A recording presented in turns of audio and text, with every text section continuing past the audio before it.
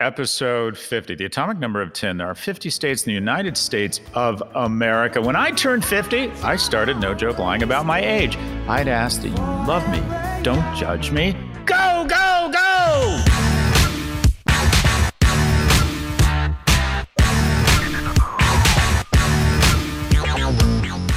Welcome to the 50th episode of The Prab G Show. In today's episode, we speak with Hemant Taneja, a managing director at General Catalyst and the founder of the firm Silicon Valley Operations. We discuss with Hemant the venture capital space, his thesis around economies of unscale, and the innovations he wants to see in the healthcare sector. All right, what's happening? What's happening? What's the dealio? Let's take a look at the luxury brand market and start off with the big news. Luxury brand giant LVMH, which stands for Moet Hennessy Louis Vuitton, has purchased a 50% stake in Jay-Z's champagne brand, Armand de Brignac. I'm not sure if I'm saying that correctly. By the way, something about getting older, the part of my brain where I can have some sort of accent or pronounce something, it's just literally going away. Anyways, or better known as the Ace of Spades for an undisclosed amount. The Wall Street Journal reported that the investment is aimed at growing Jay-Z's champagne brand through LVMH's global distribution network. Per the Financial Times, Ace of Spades sold 500,000 bottles in 2019 and are typically priced between $300 to $950. Whoa! Oh my gosh. Okay. So why is this a good deal? It's both inclusive and maintains the exclusive and aspirational attributes of the brand. LVMH, the world's largest luxury goods company, has a third of $1 trillion market cap, almost big tech-like. And although annual revenue dropped by a third in 2020 to just under $6 billion, shares have jumped roughly 20% since January 2020. The company also recently acquired Tiffany & Co. for $16 billion. Bernard Arnault, the wealthiest man in Europe, who has been leading the 75-brand conglomerate for the past 32 years, is a visionary CEO and is considered the Sun Tzu of luxury. Unless you want to annihilate your competition, you must give them an escape. I love that book. It's just so I don't know, just a fucking macho, just okay, the art of war. So what are we going to have here? Think about what's about to happen. Think about why LVMH is about to be a champagne and cocaine party. By the way, huge news this week. This professor for Columbia dropped that as a part of his lifestyle, a very responsible guy with what appears to be a very functioning family, he rolls out, crushes up some heroin, and snorts a few rails of heroin on a regular basis to maintain work-life balance.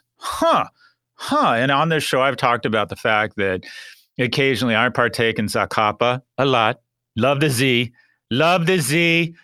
Anyways, occasionally I like to think that I'm sophisticated and I get Diplomatico, which is initially a Venezuelan rum. I know a little too much about rum, and I love the packaging. I love the bottle. It's a little sweet for me, but I still absolutely love it. I love the ceremony. Champagne for me, I love champagne. Absolutely love champagne. Although Max is out at about $30 or $40 a bottle, but the rest for me, I just don't have the palate to discern between. I can discern between a $5 bottle of champagne and a $30 bottle, but then that's it. Anything above that, it just all tastes pretty good for the dog. Pretty good for the dog. Lap that shit up. And when I say shit, I mean champagne. Anyways, I'll go to $80 or $90 and I'll buy Ruin Art for signaling. I want to signal to my friends and people that I am successful. I realize how insecure that sounds. By the way, that insecurity drives the majority of our consumer economy. But what's going to happen? Why is LVMH probably still a buy? Why are they buying champagne? Oh my gosh, let's talk about the nitro. The nitro is the amount of money consumers have right now. We pumped $1 trillion into the economy, into consumers' hands, 50 billion net destruction and compensation, meaning they've got about $1 trillion more in their pockets than they had. And consumers have saved $500 billion in incremental cash because they're not going to the Olive Garden or to Disney. So we have $1.5 trillion waiting on the sideline. And if you're like me, and I know you are, and I know there's 355 million of you out there like me, minus the anger, the erectile dysfunction, and the predisposition for Zacapa and edibles. Anyways, you're going to see the fucking roaring 20s. It is going to be crazy. From September of 2021 to the end of 2022, you are going to see a consumer orgy, the likes of which we haven't seen since the roaring 20s. And I think Bernard Arnault, who is the Jeff Bezos of the consumer sector in his ability to see around corners, sees that it's just going to be nuts. And when he can take a high-end champagne with awareness and then flush it out across his distribution and network, people are going to need something to wash down that cocaine with, and it's going to be Armand de Brignac. I think this is a great acquisition, and you're going to see LVMH, in my opinion, is going to continue to outperform. What happens after that? I don't know. The Roaring '20s didn't end well, and I get the sense that we're due for the mother of all corrections. But let's enjoy it. Let's enjoy it while we can. All right. When we're talking about luxury brands, we typically refer to companies such as Apple or Tesla because of their ability to capture our attention and drive home a narrative. When it comes to Western luxury, they have historically been late to the game when it comes to innovation in the digital commerce space. However, they are making progress here and have plenty of opportunities to innovate.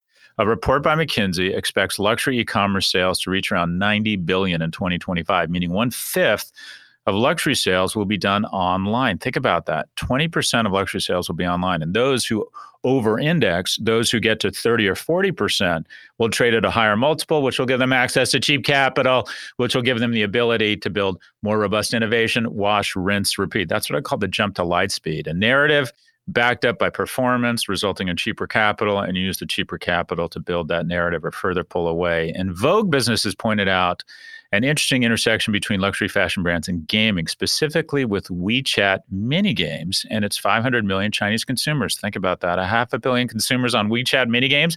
Doesn't sound too many to me. They should call it WeChat monster fucking games. 500 million Chinese consumers. Oh my God. Vogue Business reported that transaction volume through WeChat mini programs for the apparel industry tripled in 2020 compared to 2019. And luxury fashion brands, including Burberry, Dior, and Fendi, have begun testing ways to integrate their products within the games. Wow, talk about gamification. That's going to be crazy. We already know that China outpaces the U.S. when it comes to adopting retail innovation. And Fast Company reported that the country is set to become the first country in history that will have more than half its retail sales take place online. Think about that. 50%. I think we're at somewhere like 28, and it depends if you exclude grocery or gasoline, but China, 50% online.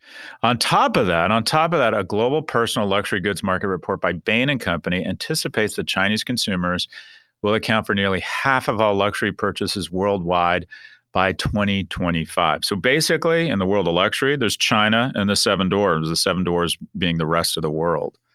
Okay, let's go to the root, though. Let's do a little bit. Let's go to school. What is luxury? We talk a lot about innovation as it relates to technology, but the real innovators, the gangster innovators here of the modern business era are artisans, specifically in luxury. Whether it was Louis Vuitton hiking tens of miles barefoot into the city because he understood that luggage should be flat-topped so it could be more easily stacked on the back of a horse and carriage, or that the leather inside the bag should be treated with a special chemical such that it didn't mildew, or whether it was L'Oreal that collided chemistry with agriculture and figured out a way to take the poppies in the southern France region and capture that smell and then distribute it beyond southern France. These guys were always the original innovators. In addition to innovation, they collapsed it with artisanship. And that is a pure love of beautiful things, a willingness to take time and materials and bring art to something. Now, what is the core? At the end of the day, any big consumer brand, any company you want to grow to tens of billions of dollars at some point has to foot to a specific instinct. Google is God, right? What is prayer? You put a query into the universe, some sort of divine intervention spits back an answer you trust more than any advice you get from a rabbi, priest, mentor, boss, coach, etc. And as we become less reliant on a super being, Google fills that void. Google is God. Our brain, our instincts need to have questions answered, that curiosity, right? Facebook is love, right? Choosing moms choose Jif. Most CPG programs play on your maternal instincts. Well, you're not a good mom if you don't use this detergent, right? That really hits to your relationships and your heart. Amazon, more for less. That's the gut. Survival. My God, I have 2 dogs. They are so food driven. Why? Because it makes sense. Because a lot of wild dogs, millions of years, dogs were in real risk every day of dying if they didn't get enough food and becoming weak and getting eaten by some other animal predator or just starving. So dogs are very food driven. Survival, more for less, is always the gangster business strategy. It's the strategy of Dell. It's the strategy of Walmart. It's the strategy of China as an economy. More for less, the gut survival instinct. And then where does luxury go? Luxury goes two places. It does go to God. We are used to, for hundreds of years, if not thousands, we're used to seeing the most beautiful things from artisans in places of worships, the frescoes in mosques, the beautiful music in churches, right? The incredible sounds and costumery in temples. We were used to seeing the most beautiful things, and to a certain extent, religious organizations have manipulated us into believing this is probably where God hangs out. If you go into St. Peter's Cathedral, you think, wow, there's a good chance that God rolls in here every once in a while. It is just so beautiful and so breathtaking. So our desire to be closer to God has been captured by luxury institutions. And that is, we are trained to believe that the slope on the back of a 911 or the mesh on a Bottega Veneta bag makes us feel more holy, makes us feel closer to God. In addition, it goes after the second most powerful instinct, right behind survival. And what is it? It's propagation. And a lot of people say propagation is number one. No, it's not. You can be ready to get down with Tom Brady or whoever Tom Brady's hot equivalent is. And if you smell fire, you're pretty soon not interested. You're leaving that house or that hotel room. Doesn't matter how hot the person is with you. If your life is under threat, you are out of there. Survival is a distinct number one. But in a modern society, 99.99% of us get up every morning and we're not worried about our survival, which takes us to a modern day kind of number one, and that is propagation. And that is our need to spread our genes to the four corners of the earth. That's primarily what men think about. And then women have a much finer filter and want to attract the most inbound opportunities for genetics such that they can use their much finer filter. And let's be honest, it's much finer than most men. To pick the smartest, strongest, and fastest seed. If that sounds wildly sexist, it is. And generally speaking, the sexes are different when it comes to their approach towards procreation and their criteria. Women want men for three reasons, typically. One, they want resources. I know that sounds so bad, but the bottom line is if you partner with someone who has resources, your children are more likely to survive. Two, they want someone who's intelligent. If you partner with someone who's intelligent, you again are more likely to survive. And they want someone who is kind. Someone who has resources and is intelligent, it really doesn't matter if they're an abusive, difficult person. So those three things, this chocolate and peanut butter combination around propagation and the way we demonstrate resources. One of the ways we signal artisanship and closer to God, the way we signal power, is through material items. So when you buy that 911, okay, maybe you're into cars, but you're really just signaling. I would argue the next signal or the new ultimate luxury brand is Tesla. It used to be Apple that said, I think different, I'm groovy, have sex with me. Tesla basically says, I care about the planet, but I can also afford a $120,000 car. Luxury taps into our need for a super being, our desire to be closer to God, and our desire and our need to be more attractive to mates. Even if you're in a monogamous relationship, even if you have no desire to meet random strangers or to propagate, if you will, at this point in your life, those instincts don't die. You want to be closer to God. You want to be attractive to strangers. Luxury, God, and sex. Stay with us. We'll be right back for our conversation with Hemant Taneja. This episode is brought to you by Shopify.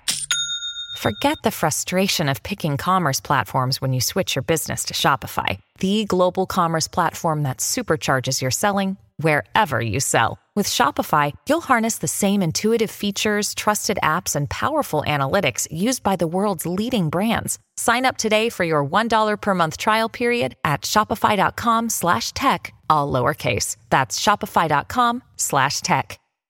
Many of us have those stubborn pounds that seem impossible to lose, no matter how good we eat or how hard we work out. My solution is PlushCare. PlushCare is a leading telehealth provider with doctors who are there for you day and night to partner with you in your weight loss journey. They can prescribe FDA-approved weight loss medications like Wegovy and Zepbound for those who qualify. Plus, they accept most insurance plans. To get started, visit plushcare.com/weightloss. That's plushcare.com/weightloss.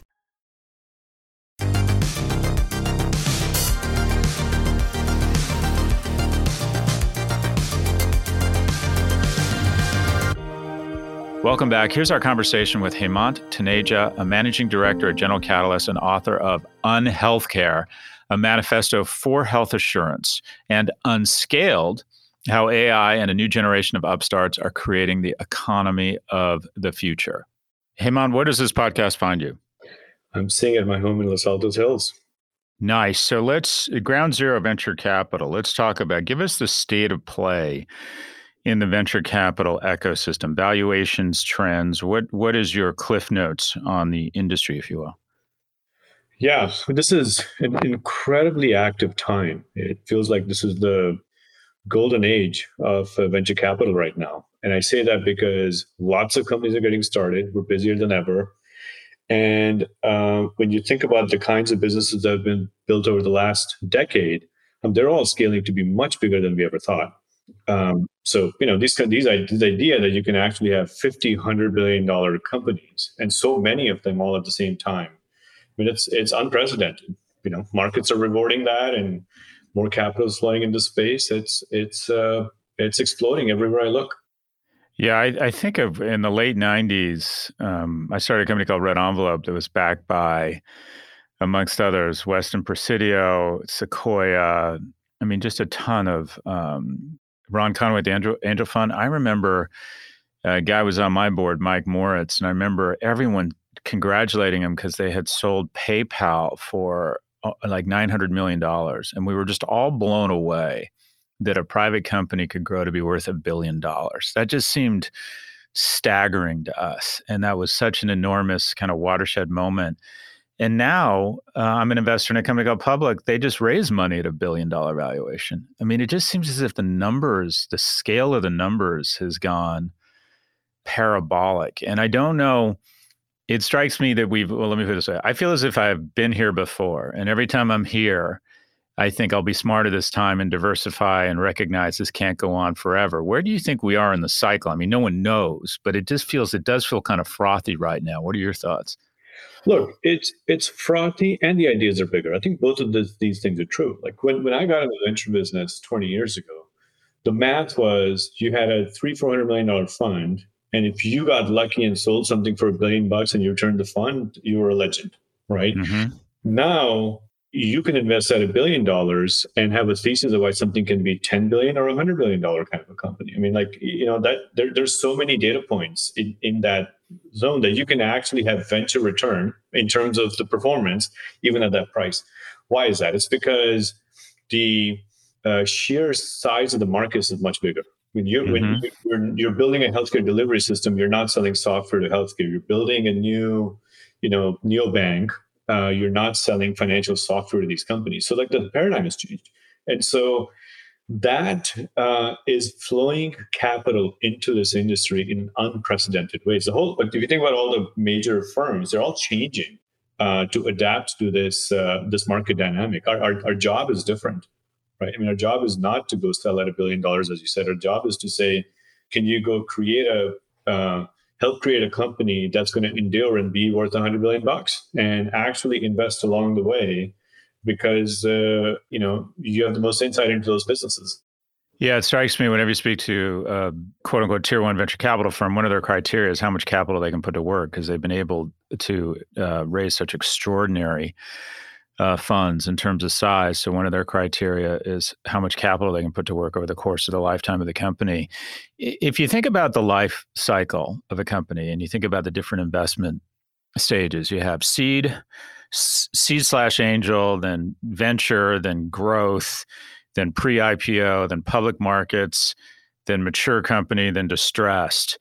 And every point of the value chain seeds and accretes power.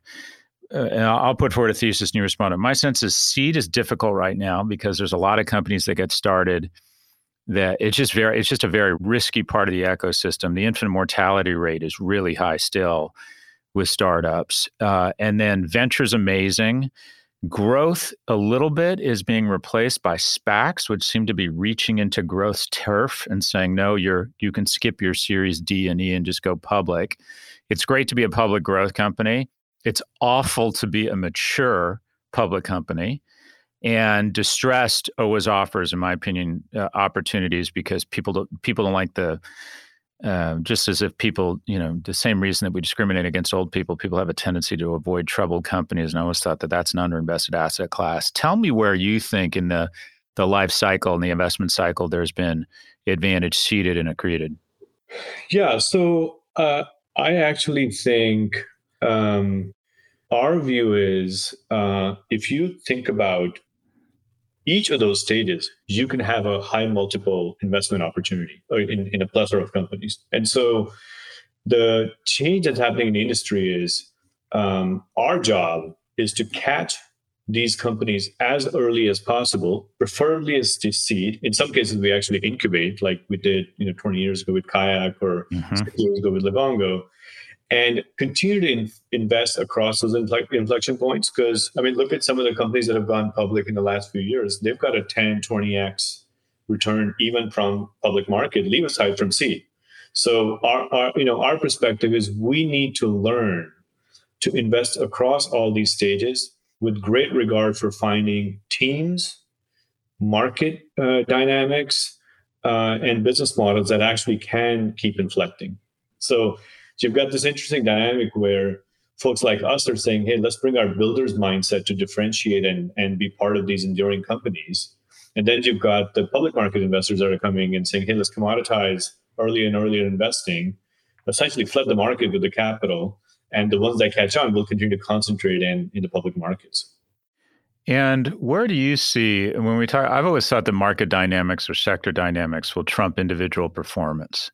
That it's better to be good in a growing great sector than great in a sector that doesn't, I'd rather be good in AI right now than great in wearables, as an example. What sectors do you as an investor want to put the most wood behind right now? I'm focusing a lot on healthcare. Yep. That obviously is going through a major transformation, and I know you've spoken and written about that a bunch as well. I think fintech still has a lot on a global basis. That's going to continue to happen. I think it's quite interesting.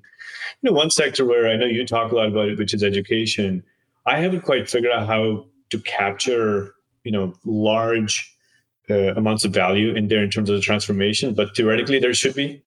And I got to tell you, like the intersection of software and biology is very interesting to me. It transforms the pharmaceutical industry in massive ways, which then changes how we think about healthcare and healthcare services.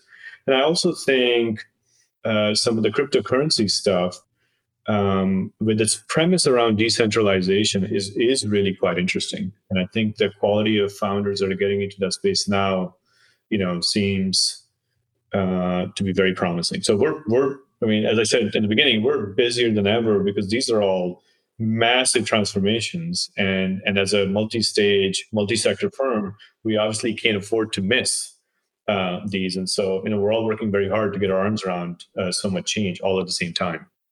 So talk about why you're excited about fintech. We use the term decentralization, but what is it about decentralization of finance or printing money or central banks? What is it that makes fintech such an interesting space right now? Well, fintech in general is an interesting space because the consumer experience around banking and access to capital across the different segments, and then also small business and enterprise experience has a lot that's going to change. So I think there are two separate elements. One is just how does the stack get modernized? You're seeing that with whether it's in banking or lending, a lot of interesting companies scaling. My decentralization comment is about then how do we get money to move on the internet just like packets do, and transform the business models in that regard. Every country there are interesting neobanks emerging. We're sort of tracking that on a global basis. If you look at companies like Stripe, which were investors from about a decade ago, what they're trying to do in sort of rethinking the entire commerce stack, treasury solutions, payments, lending, Shopify, Square, and those are massive trends. And these companies have a long headroom ahead of them on that transformation. You talk a lot about, or the term used is economies of unscale. What do you mean? Yeah. So look, in the 20th century, scale was the word we were obsessed with. We scaled everything, scaled health systems, we scaled schools, we scaled banks, we scaled corporation, and all those systems started collapsing under their own weight, right? If you think about the last 20 years, banks failed, school system we know is quite broken. Health system, we just saw what a colossal failure we just dealt with. It was on its way to bankrupting us, and we just saw what happened with the pandemic. So all these systems started collapsing, and I think it's because it was all about mass production to provide these core services in society that were good enough. And as we have gone to this platformization of the vertically integrated stack, distribution, manufacturing, customer access, computing, and you can start renting all these core services, the ability to build businesses that would have been subscale by servicing sort of small niches of customers, mass personalization just wasn't there before. Now it is. And so any idea, you can actually rent all aspects of scale and service, that segment of consumers, doesn't matter how big or small. So it just transforms. And I think economies of one scale is that power of mass personalization that is taking share from the inertia of mass production of the 20th century. So apply that. You said you weren't entirely sure how you capture value in the coming disruption in education, but it sounds like you're more, or you have more visibility into how to capture value in healthcare. You try and break down for us, and I know 17% of the U.S. economy, a big industry. But what are your major themes around investing in healthcare, and why do you think it presents such an opportunity? Yeah. So look, the biggest thing that's happening in healthcare is we're reorienting from a geographic health system to the internet. Just like we organized content, community, commerce on the internet over the last 20 years, we're now doing that with care. And the core premise is we're trying to reorient care in the context of consumer personas. So over the last 7 years, we built this company called Livongo, which basically focused on the 32 million consumers with chronic conditions like diabetes and said, how do we give them a phenomenal consumer experience that is focused first and foremost on keeping them healthy, on getting them to disengage from their diseases, as opposed to engaging, which is just a design principle, and sort of doing that in a way that actually bends the cost curve. I think healthcare is one of those areas, as we said, is 17% of GDP. We want to reduce that so that there's more resources available for better living. And then in order to accomplish that vision, which I think will take us the better part of the next decade, we need a whole new software stack. We need distribution models that bring these services to market. And then finally, we also need to figure out how to align the various stakeholders. One of the big issues there, as you know, is who pays, who decides, who benefits, different stakeholders. How do we actually bring rational economic behavior? And the last thing I would say is the workforce needs to be heavily transformed in the space. We have too many people in these hospitals that are working on billing codes so they can get paid, and not enough people taking care of people that have mental health issues in the field.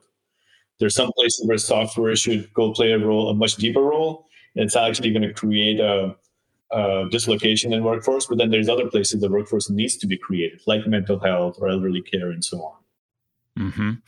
You founded or co-founded the Advanced Energy Economy, an organization focused on transforming energy policy in America. Why does our energy policy need transformation?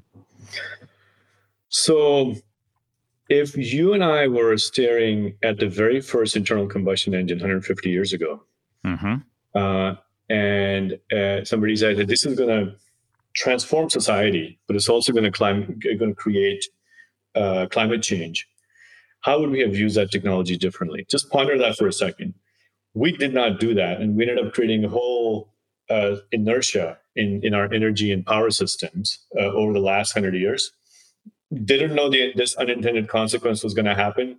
And then before you know it, you've got this deep amount of inertia in sort of energy and power consumption sources that are powering society. What we're trying to do now is figure out a way to unwind all that and move towards what we call, advanced to us, as clean, affordable, secure power. And how do we actually create an interesting market opportunity to move the industry towards, again, advanced energy. And, it's a complicated task because, nobody wants to pay more for power. Mm-hmm. We need new sources of demand. Ironically, I would say, Elon and Tesla have had the most impact in chipping away at this problem because they've actually made the transportation system, or at least demonstrated that in the cars part of it, an application on the power system. Because we had two different energy systems in the country, transportation and power. By making one an app on the other, on the grid, we created all this demand that now we can service with these advanced sources of energy. And innovation is the only answer here. We got to get us onto these modern sources of energy that are, low carbon, affordable, and secure. Yeah. So you talk about Tesla. What else do you think is? I mean, I have a difficult time wrapping my head around Bitcoin. I also have a difficult time wrapping my head around the valuation of Tesla. And a lot of bulls will say it's an energy company. Explain to our listeners and the host here, how is Tesla an energy company and not an automobile company? Yeah, look, I have a hard time wrapping my head around the valuation as well, because at the end of the day, you've got a certain amount of manufacturing capacity, and you can only sell so many cars. And Tesla today is valued at multiple of all the auto industry combined. But the thing they have done, and this is an important point that is perhaps across sector, is they have transformed the experience that the consumers have expected to embrace. People love that car. And so what that has done is it has forced every other automaker off their ass to essentially acknowledge that they need to move in this industry. Yeah. No money policy was going to do that. The consumer demand and the consumer expectation is doing that. So the fact that the whole industry is moving towards transportation and application on the grid reduces the task at hand of transforming the overall energy mix. It's not like if you're burning coal on the other side and doing electric cars, that's maybe not necessarily as good for the environment as marketed. But what it does is it does create this new demand, and we can change the energy mix. So that's why I find Tesla very interesting. It's like all the hype in the stock price. That to me is it's tremendously overvalued in my opinion. But everybody who's said it has been proven wrong. Don't short it. Yeah, I know. I said that when it was at $50 a share. By the way, be careful when you say that Tesla is undervalued. I've got my eyebrows and my face blown off or ripped off there. So let's. I want to shift to the venture capital community, the gestalt, if you will, the complexion or the character of the community and region. And I'm about to make some stereotypes here, so forgive me. I find that the tech community, and specifically the tech community in the Bay Area, is infected with what I would call a third base virus, and that is they conflate luck with talent. And that there is a general expectance and a general viewpoint amongst people in tech. And I think I'm somewhat infected by this too, that we're the innovators. We should play by a different set of rules. We should pay lower taxes. We're doing God's work, and tend to forget just how fortunate they are. And that there is an ugliness to the viewpoint in Silicon Valley. Feel free to push back on that. What is your response to that thesis? Yeah, look, first thing is there are bad apples in venture, just like there are bad apples in every other. I mean, that's just humanity specific comment. So there's definitely some of that, and you see that in the companies that blow up that were just fundamentally fraudulent. I have a view that what happens to these companies where you go from being lucky and humble to invincible, these folks weren't bad people. Then you get atrophied in this like business model and scale and success, and your decisioning starts to be compromised. I mean, if you remember, in the case of Facebook, Zuck didn't want to go public, and now you're on the advertising juice, and you're going to monetize everything. And so I think this happens along the way. And the reason this happens is we don't have a framework for building these companies with regard for unintended consequences. And once we're faced with those unintended consequences, then these companies find themselves at odds between are we building for profitability and return or societal good? And one of our core focuses as we think about the digital transformation of society over the next decade is figure out a way for the company building process, both from the investor perspective and the entrepreneur perspective, so that there's a clear alignment between having financial return and societal return. I'm not going to disagree with your blanket statement. I'm just trying to understand why we get there and how we actually have a better set of company building processes to avoid those scenarios. Do you think that some of it is that government isn't doing its job, that we haven't elected people who will hold tech companies and innovators to the same standards they hold other industries, and our tax policy, whether it's 1202 or capital gains, that everything has just been sort of tilted, I don't want to say rigged, but tilted towards the innovation class, that the innovators in Facebook, whether it's Section 230, whether it's tax policy, just get to play by a different set of standards. And any industry that's allowed to play by better rules or more favorable rules would take advantage of that it's really a failure. When I hear you talk about externalities, isn't that government's role? Yeah. So there's a massive lack of impedance match between government and policy and technology today, right? When Microsoft got hit by its antitrust, they sent regulators on campus to actually watch what business practices were being done. Today, if you think about doing that to Facebook or Google, what are you going to do? You're going to send people to stare at these servers where this stuff is actually algorithmically being done. The idea of regulating business practices, it should also be a software-enabled idea. So, I think there's a major overhaul of the Commerce Department that needs to happen, where you start to create these software watchdogs that are actually understanding what is happening. They can be measuring for the unintended consequences that are emerging out of these things as well. Policy used to get created in a retrospective way, and it was okay because these businesses weren't scaling that fast, and you had the benefit of years and sort of problems emerging, and you got to solve them along the way with policy. Now that's not what happens. We organize all of society online in like a decade. And next thing you know, you get blowing up democracy because you didn't have a chance to understand what was going to go wrong, let alone intervene and mitigate it. So how does the government become more software adept in understanding how these companies, these digital businesses operate, how they use machine learning and data, how their decisions are being made?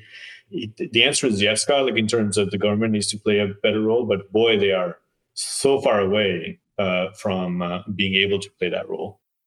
Isn't a lot of it too, though, that it feels as if Washington has been overrun, and that until there's a perp walk, people are angry that we keep setting up systemic financial risk because there was never a perp walk. No one was sent to jail for the financial crisis. I mean, at some point when these tech companies their fines are just kind of a function of doing business, and the numbers, as you referenced, are just so enormous. I mean, at some point, don't these investigations or these penalties have to be criminal, or this regulation, lobbyists, it just becomes a price of doing business? Yeah, look, first of all, this idea that they're tech companies doesn't make any sense. And they're banks and they're healthcare institutions and they're schools. I really think getting this next crop of entrepreneurs to take this responsibility very seriously needs to be done. I don't think that necessarily has to be just laws and sticks. It's also carrots. It's also like, how do we rethink governance? In some ways, how are we asking the right kinds of questions in diligence and in board meetings, and sort of pushing for this level of intentionality in terms of, is this business that is doing really well in the short term also fundamentally aligned with long-term interests of society? That question never gets asked. It's always, well, if you get big enough and something is broken, that's a good position to be in, right? That's the traditional mindset that we take in terms of company building. So I think all stakeholders have to think differently if we're going to continue to work on this digital transformation successfully and not have these unintended consequences like we just had in media. Like, can you imagine what that could be in healthcare if we make the wrong set of decisions and how we bring these services and therapies to populations this fast with Moore's law behind it, right? I mean, like, so much could go wrong. And so in every one of these sectors, we just have to be careful in how we approach the act of company building. So in every podcast, I like to take pause when I hear something that strikes me as exceptionally or important or really insightful. And the comment you just made really struck me. And that is, what if we let the same things happen that we've allowed to happen in media with algorithms of amplification that divide us and enrage us? What if those same negative outcomes or externalities infiltrated our healthcare system? I mean, I have never thought about that before. And simply put, that is fucking terrifying. That to think that we might foster a new generation of entrepreneurs that some people would say blitzscale, or I would argue that it's sociopaths, and it's what happens when you replace civics courses with computer science. But what if some of the negative attributes that become nitro meets glycerin with processing power were to permeate or infiltrate our healthcare system? I think that is terrifying. I'd never really thought of it that way. Do you think we can prevent that just with, I always feel as if we're imposing or hoping that the next generation is going to be more noble, that we're going to instill in them a set of qualities or a code that is better than previous generations. And granted, this is cynical, but it doesn't mean I'm wrong. I've always thought that in a capitalist society, when it's raining money, your vision gets blurred. And there's a core group of people that will always be principled, but for the most part, people make incremental decisions to get wealthier that might lead them down the path to hell. The people at Altria were good people. The people running Exxon are good people. Let's talk about that.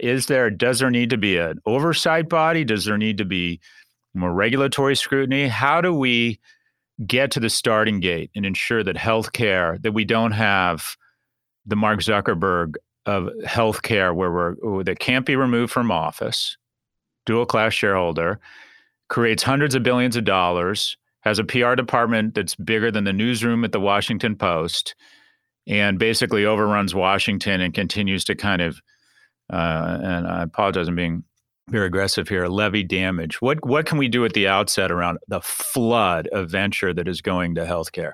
Yeah, so look, first of all, every stakeholder has to treat this sector with a sense of responsibility. The capital providers, the entrepreneurs, the policymakers, the FDA, everybody.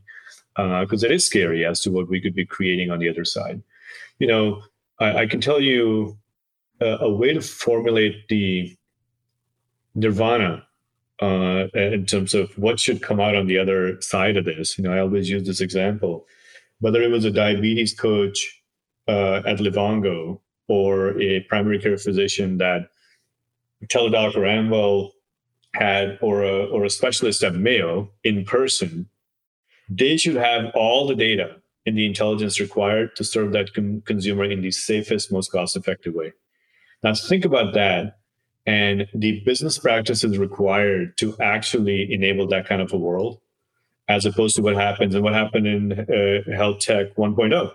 Siloed data with EHRs, and it's our property, and you're not going to understand this particular thing about this consumer, even though that might have saved their life.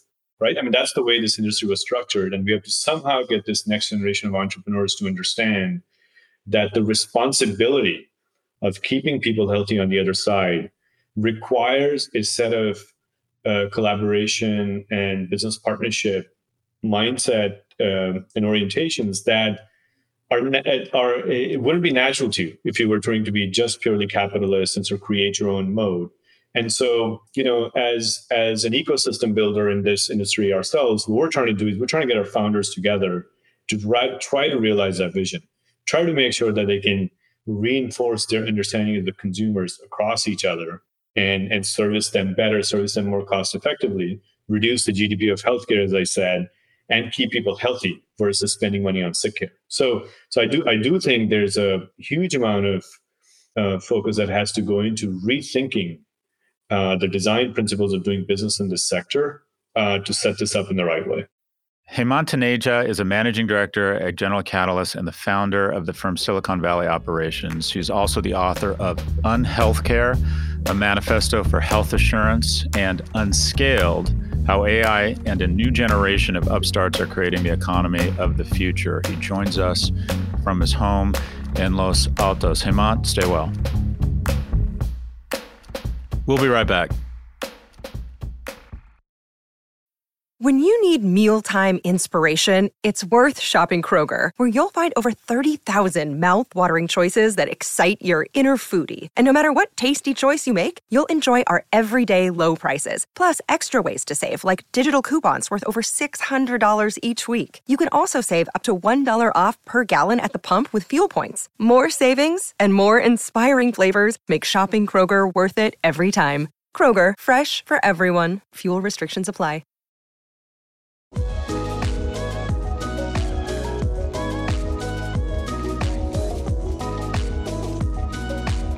Okay, it's time for Office Hours. My favorite part of the show, based on the show Frasier, which I used to watch with my mother and one of my favorite shows. The part of the show where we answer your questions about the business world, big tech, higher education, and whatever else is on your mind. If you'd like to submit a question, please email a voice recording to officehours@section4.com. Question number 1. Hi, Scott. Troy from Melbourne, Australia. As I'm sure you're aware, Facebook just blocked all news media from appearing on its platform in Australia without any warning as a response to the new media bargaining code that's coming into effect soon. There's a bunch of background as to how this came to be in the Murdoch Empire's squirrel grip on the Australian political landscape. But at the end of the day, it forces Google and Facebook to pay up for news media appearing on their platforms. Google's responded with a new, what they call the News Showcase, which is paying publishers for their content in that feature. And Facebook just really threw the toys out of the pram.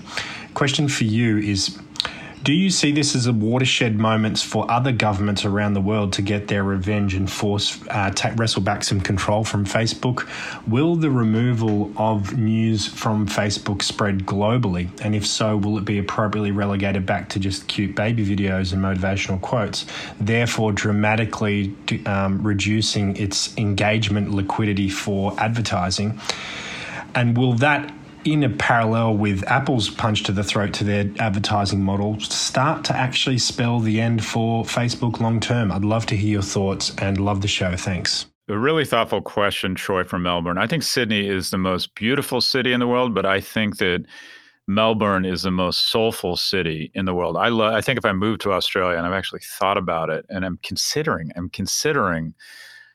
I'm just so glad we get to talk about me. I'm thinking about, I live in Florida, and I don't like the idea of raising my sons as teenagers in Florida. I just think there's something in the water here that creates a certain element of batshit crazy. When you read about some guy who, killed his entire family and his neighbors and then took his dog for a long walk, it's usually... You usually go, okay, that guy's from Florida. And there's something about teenage boys in Florida that kind of scares me. So I am contemplating, I said, if the world is our oyster and time's going fast, and I think a lot about how fast time is going and the fact that I'm going to be sitting on my deathbed before I know it, or lying on my deathbed. Well, that's cheery, isn't it? Anyways, it's motivating for me. And one of the things I want to do is I want to move. And it's kind of come down to London for me, or Australia. And I think if we did move to Australia, I'd want to live in Melbourne. Anyways, we soon may be neighbors, but that's not why you called in. Okay, the whole Facebook, Australia. First lesson, don't fuck with Australia. Don't fuck with Australia. Australia is America with backbone when it comes to big tech. And think about it.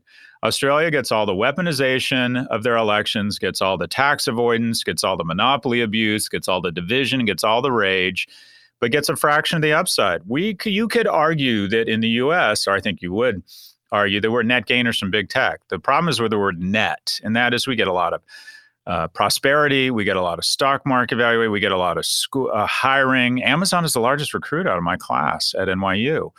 I would argue that Facebook is actually, among all of them, the only net negative. I think the world would probably be a better place if the earth opened up and swallowed Facebook. By the way, I wouldn't want anyone to be hurt in the Tremor-like earth opening, end of days kind of activity I'm envisioning here. I would just want the company and the corporation to disappear. So what happens? I actually believe that the internet should be open and you should be able to circulate links to a media property, and then it's up to the media property if they want to put a gate on it. I think that Facebook's concerns have real legitimacy here. And also, let's be clear, the individual The wizard behind the curtain here, and the curtain being this legislative action, is Rupert Murdoch, who is Uncle Satan to Zuckerberg's Satan. So if there's a war between Mr. Zuckerberg and Mr. Murdoch, which this is, I'm rooting for the bullets. And so let's be clear, this is not a clean issue. Having said that, when you're Facebook and you continue to lie and you continue to do damage, when you show up, it's like when Jeffrey Dahmer shows up to a picnic with egg salad. And who doesn't love egg salad? Maybe he just wants to make the picnic a brighter place with that buttery yet sublime picnic treat known as egg salad. But no one wants Jeffrey Dahmer at their fucking picnic because they don't trust the guy, because guess what? His activities and his history speak louder than any intentions or any arguments. So I would argue Facebook has a very strong argument here, but it just doesn't matter. Everyone is fed up. It indicates something larger too, Troy. And that is the immunities are starting to kick in against Facebook. I predicted 2 years ago that Facebook would be banned by a Northern European or Latin American country. And I got it wrong. I think it's going to happen in Australia. And this is sort of the first incremental step towards banning Facebook. Supposedly they've come to some sort of agreement, and Facebook's VP of Communications, Campbell Brown, who I think is a interesting, thoughtful, and competent person, everyone should be allowed an opportunity to sell out and go make bank. I don't resent her for that, but I'm disappointed because I thought she was a great journalist. But she said that she put out this bullshit quote that we support journalism in Australia as we always have for journalists globally. Oh my God. Yeah, right. Anyway, I like what's going on here. I like the pushback, even if the pushback, quite frankly, is sponsored by the original Satan, Rupert Murdoch. I think it indicates that the world is fed up with Facebook. I think this is slowly but surely going to result in a country effectively banning Facebook. So I think this is going to be interesting. I think there's some larger trends at play here. Another feature to be thought about here, another thing that we can think about or learn from, is what Google's done. Google's backed off and said, no, we're going to solve this problem. We're going to reach into our pockets and we're going to solve it with cash. Why? Google's trying to pull an Apple. They're trying to disarticulate from Facebook. As we often do, it's easier to stereotype companies or group people and companies into one general assumption. And I do it all the time. We call them big tech. The bottom line is Apple is not Facebook. Google is not Facebook. And I think Google saw an opportunity. They wanted to solve the problem. It's going to cost them a couple $100 million. Fine. They can't starch their hat white here, but they can make it a lot less black, if you will. However, what they really want to do is they want to separate from Facebook. I think Facebook did not handle this well. I think that they have a legitimate argument. They want to be indignant. They want to play power. They want to pull a power move, take their advertising ball and go home. And then what do you know? A bunch of public service information and health information goes dark. Oh, I wonder if that was an accident. It felt a lot like Chris Christie deciding for political reasons to increase traffic in residential neighborhoods in New Jersey. How'd that work out? Former Governor Christie, who's on the road pitching opportunity zones, I think. Anyway, I don't think Facebook's handled this well, and Google saw an opportunity to pull an Apple and disarticulate away from the nephew Satan to Murdoch Satan, and that is Mark Zuckerberg and Facebook. Next question. Hey, Scott. Michael here from Phoenix. One company I haven't heard you talk too much about is Stripe, and I wanted to get your thoughts and reaction on reports this week that Stripe was raising their next round at a $100 billion valuation, and that shares were being sold on the secondary market for $115 billion. Most recent reports from 2019 suggest that Stripe was processing transactions in the area of 250 to 350 billion. Do you feel like the company's overvalued? And what tips and tricks would you have for a person like me interested in buying shares of privately held companies on the secondary market? Look forward to your insight and thoughts. Thanks very much. Thanks for the thoughtful question, Michael from Phoenix. My dad lived in Paradise Valley in Phoenix. When my mom and dad split up when I was 8, he moved to Ohio with his third wife to take a job with promotion with O.M. Scott, the fertilizer division. My dad literally sold shit. Sold shit, metaphorically and actually physically. I remember people coming over to our house in Laguna Niguel and bringing like a crock pot or bringing like, I don't know, cutlery or pans and barter. And my dad would give them bags of fertilizer. Anyway, moved to Columbus, Ohio, Worthington, Ohio, essentially abandoned me, but that's an entirely different issue. to go to work for O.M. Scott, and then began a slow wind down of his career as he was part of what I'll call the re-engineering generation. Remember re-engineering, which was basically Latin for fire everybody back in the 80s? And slowly but surely worked his way down the corporate ladder and ended up in Arizona and Paradise Valley. But the thing I remember about it is how beautiful the sunsets were, and that's where my dad got me into running. One of the wonderful things my dad got me into at a very young age was physical fitness. Anyway, that's not what you asked. Okay, so Stripe. The payment space in Bitcoin is just, or loosely speaking, the payment space is one of the many spaces I just can't wrap my head around. I will say I think Stripe is a juggernaut. Whether it's undervalued or overvalued, I don't know. What I would tell you is about investing through these secondary markets, things like Forge, Second Market. I think there's another one called Microventures. Anyways, there's a few of them. A couple things. One, they are typically fee laden. You have to spend between 4 and 10% on fees. And I would argue if you were going to do that, a couple things. I think the algorithm or the algebra of wealth is find sectors that you think are growth sectors. Payments qualifies, right? Bring discipline and focus, and that is focus on making more money than you spend.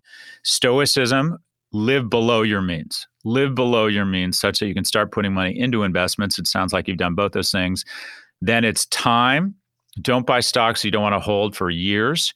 And then it's diversification. Make sure you're not more than 30 or 40% if you can help it, or 50% if you're younger in any one sector, and try not to be more than 10 or 15% in any one stock, or more than 5% when you get to my age. So anyways, payments, you sound like a responsible guy. It sounds like you're doing all of this.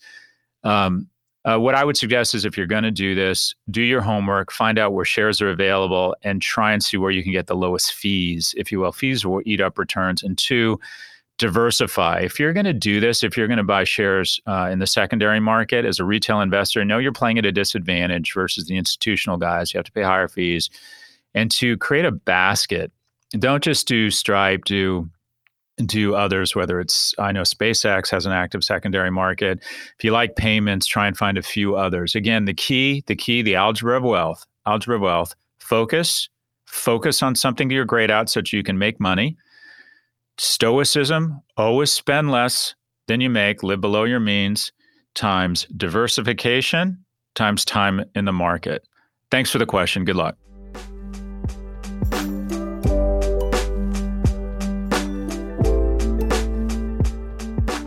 Okay, algebra of happiness. The biggest story of the year so far is that reportedly data out of Israel shows that your transmissibility post-vaccine is reduced by 89%. This is enormous. This is so exciting because there was real doubt around whether, okay, I get a vaccine and I'm protected, but I can still transmit it, or that was the fear, right? So there's less of a reason to get a vaccine. If you're 30 years old and healthy and of a certain demographic, specifically you're thin and white and have O-type blood, your odds of mortality from this thing are, probably no greater than pneumonia or a flu. So that led to a narrative I kept hearing among a cohort that I know that I'm going to wait. And that is, I'm not in a high-risk group, I'm in a low-risk group, and I'm going to wait. And my view was, well, okay, boss, it's not about you. It's about not being a node of transmission. It's about not being a fiber in the web of death that's snaring people across our nation. We can't figure out the exact attribution of who's a node of transmission. There's by some estimates, somewhere between 1/3 and 2/3 of people who have this thing and transmit it may not have even known they had it when they transmitted it. Anyway, we now know that it appears your transmissibility goes way down. So the question we need to ask ourselves when it comes to the vaccine is not, are you afraid of getting COVID? It's, are you afraid of someone you love getting COVID? And let's talk about that. Do you love other Americans? Do you love seniors? Right? We all want to love our brothers and sisters across the nation. So this is a way to express empathy. This isn't just about you. This isn't about you. This is about others. And now there's proof that you don't need to be a fiber in this web of death. We need more empathy. And I say this a lot, and I'm trying to practice it. And it's important to say it out loud. But Twitter, Facebook treat you to be more terse and more of an asshole. They treat you to dunk on other people.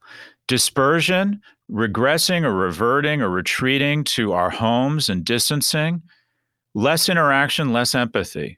We don't see the homeless vet. We don't see the single mother. We don't see people of different income groups at the mall or at the restaurant or at the movie theater. We have to practice empathy. We have to say out loud, how do I love other Americans? How do I express that sort of, what is love? No, I don't think anyone really knows love until they have kids. And I define love as something you care more about their well-being than your own. I never felt that in the remotest sense in the world until I had kids.